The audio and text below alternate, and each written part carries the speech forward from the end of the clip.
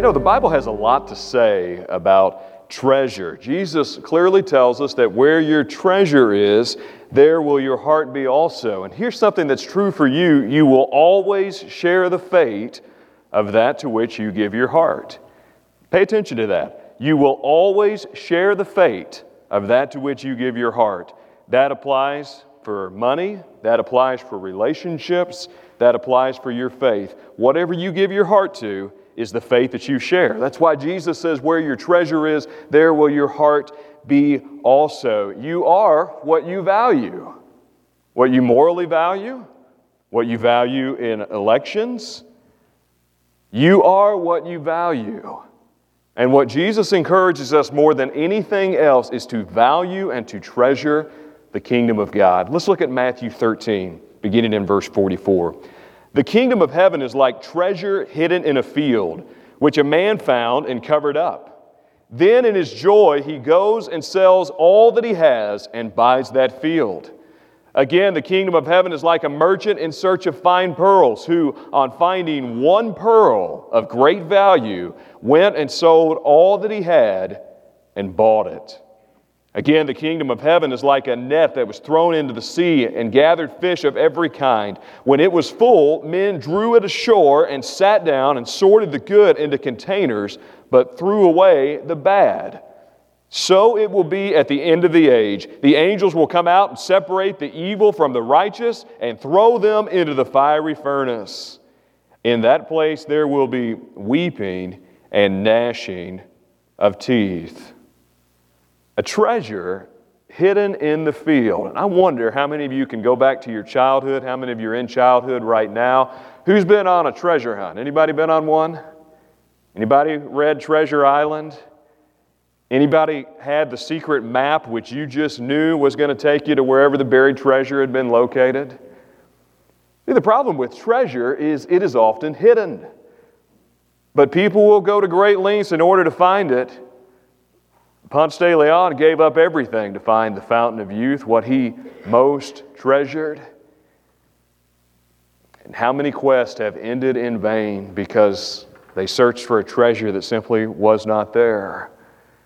This treasure is different. It's there, but it's hidden. And treasures were often hidden in fields because in the ancient world there were no formal banks as we know them today. You couldn't take it to Hancock or Independent Bank in order to safeguard it. You had to bury it. It was the safest place.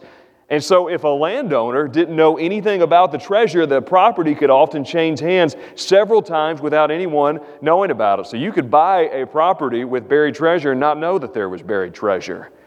V.A. Proctor's not in here this morning, but he is a connoisseur of metal detectors. And he often goes searching for metal detectors. And I made the mistake one day of asking VA about how that worked. And he gave me the whole encyclopedia of how it works, like asking me about history. You just kind of open a Pandora's box. But a metal detector is supposed to help you find what's beneath the surface because it's not always there at surface level. He describes this as the nature of the kingdom of heaven. This guy's not necessarily even looking for it, but he finds this treasure, and when he finds it, at first he covers it up, but then in his joy he goes, sells all that he has, and buys that field. He sells all that he has because he believes that what he's buying is worth purchasing. He joyfully abandons it all. It's like George Banks and Beverly Poppins and Mary Poppins, maybe filmed in Beverly. When he discovers everything is not important as far as he sees it, but the true importance is in his job, is in his family and not in his job. He joyfully abandons it all. He goes to fly a kite, and here's this guy doing the same thing, except he finds his treasure in a hidden field.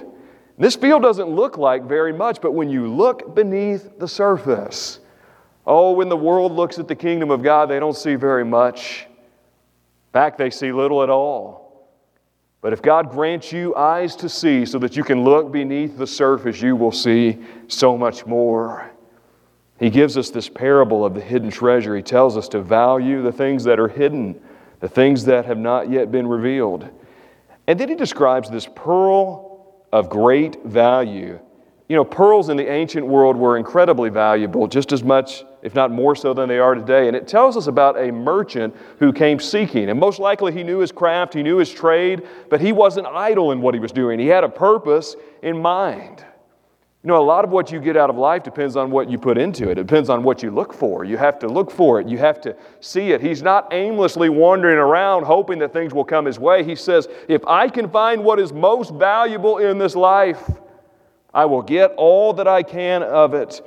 And once he discovers it, he leaves everything for it. He sells off all those other pearls because the one pearl is worth more than all the other ones put together. He gives up everything in order to purchase one thing, because there's only one thing worth everything.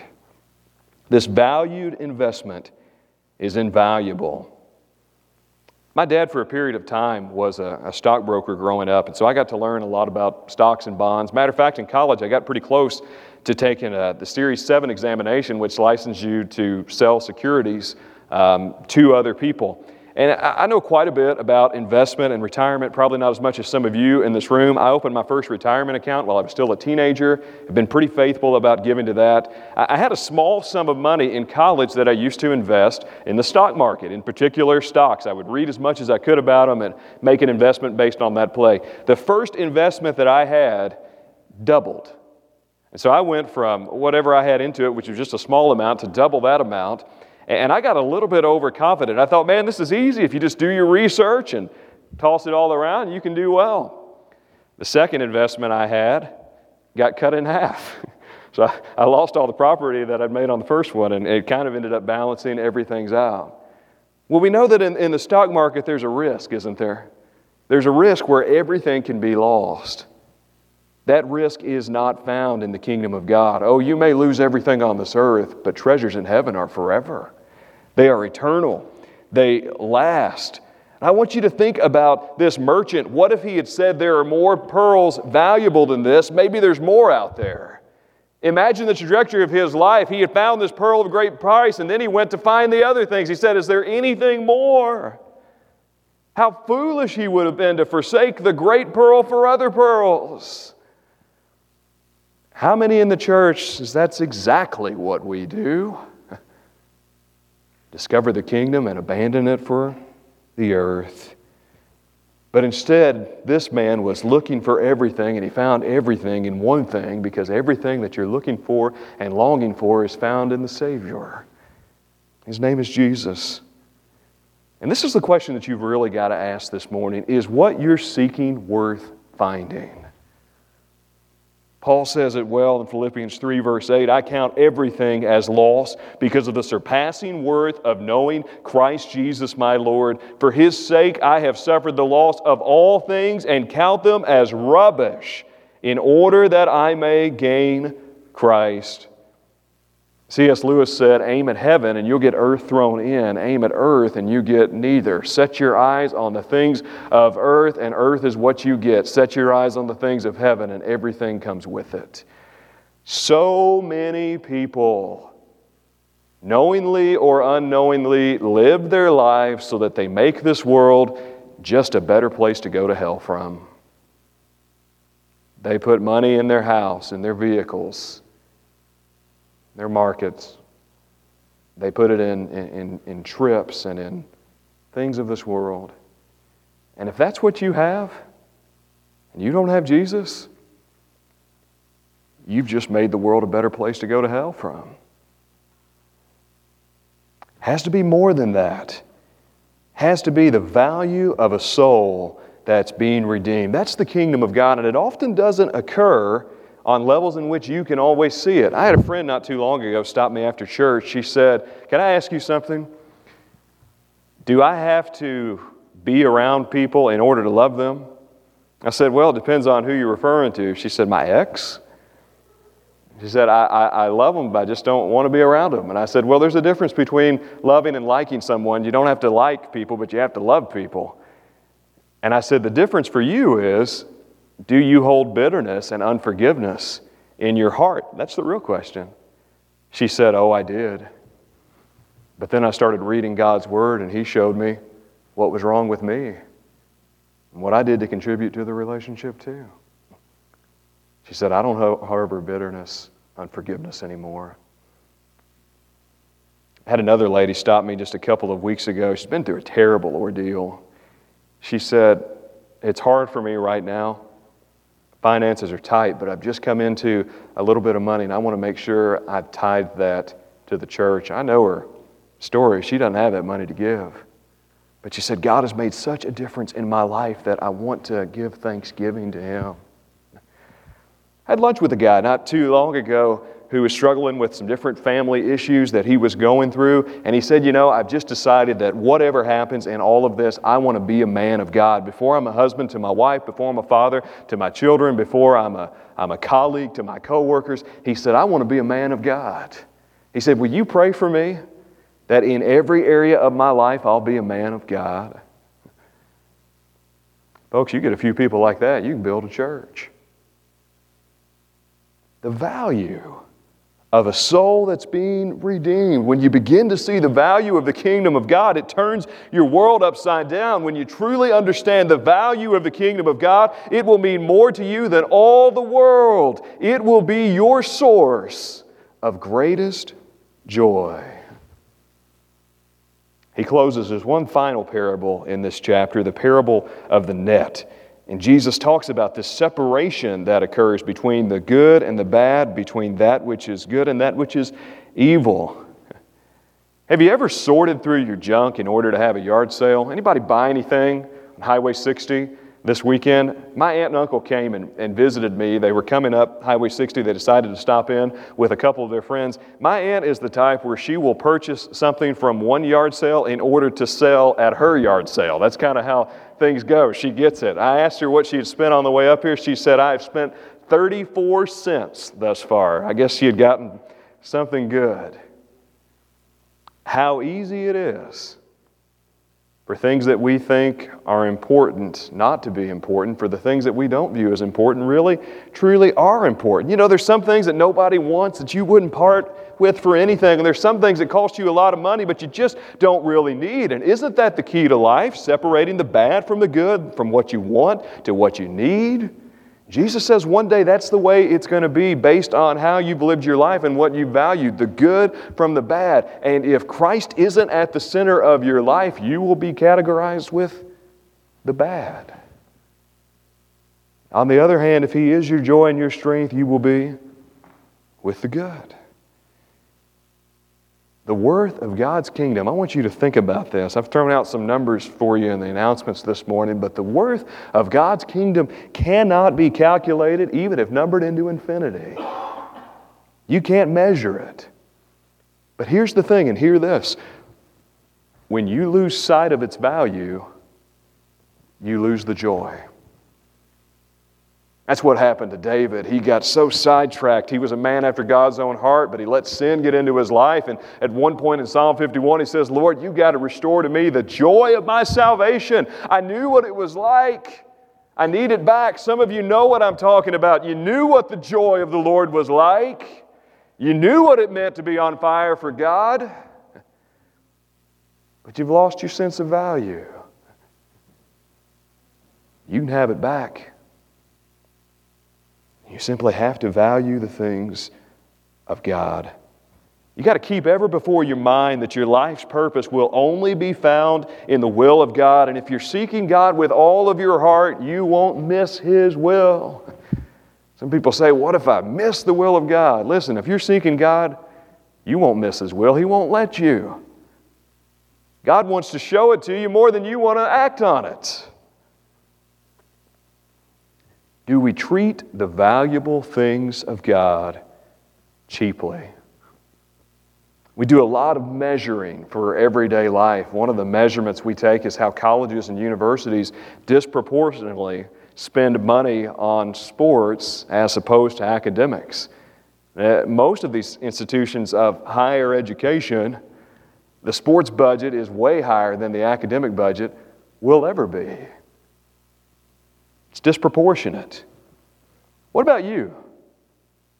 I'm not just talking about your finances, although that's an indicator. How you spend your time. How you spend the gifts that God has given you, your talents. Is it disproportionate in comparison to the kingdom of God? You know, there's so much truth to the statement that one man's trash is another man's treasure. It's true for the kingdom of God. If you've ever watched Antiques Roadshow, I watch it sometimes. It's on PBS. It's their most popular program. What happens is auction houses will come up to independent sellers and they will basically give them free appraisals of whatever they bring in. And one episode was really unique. There was this man from Arizona who came in with a blanket that had been passed down to him as an inheritance. He knew it was worth something, but he really didn't have any idea how much, so he just had it over a rocking chair in his bedroom. It was just thrown over that chair. He took it to the roadshow event, and the man who was appraising it, as soon as he saw it, his mouth almost dropped open, because this blanket isn't any other blanket. It had been made by the Navajo tribe in the 1840s and had these unique patterns in it, patterns which you couldn't find anywhere else. And because of its rarity and significance, they appraised that blanket sitting on top of a rocking chair between $350,000 and $500,000. Like to have that blanket, wouldn't you? So this man who had come in with the blanket draped over his arm went out with 2 security guards, the blanket like this, and took it straight to the bank deposit box. I wonder if we truly valued the kingdom of God, if we truly understood that He who was rich, yet for our sakes became poor, that we through His poverty might be made rich. Oh, how we might value and treasure the kingdom of God when we truly know what it's about. Valuing the treasure of Christ.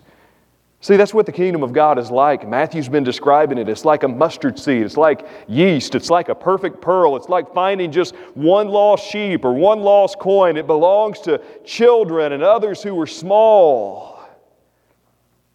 But when you begin to pay attention to the small things that God gives you, it changes your approach to life. You see the world differently. What seemed significant now has your full attention. What seemed ordinary now seems interesting. What seems a dead end now promises a great potential. Redemption of the world. We'll leave you with one of the last words that Jim Elliot wrote in his journal before he was martyred for his faith as a missionary to the Auca Indians in Ecuador. He is no fool who gives what he cannot keep to gain what he cannot lose. 'Tis one life, 'twill soon be past. Only what's done for Christ will last.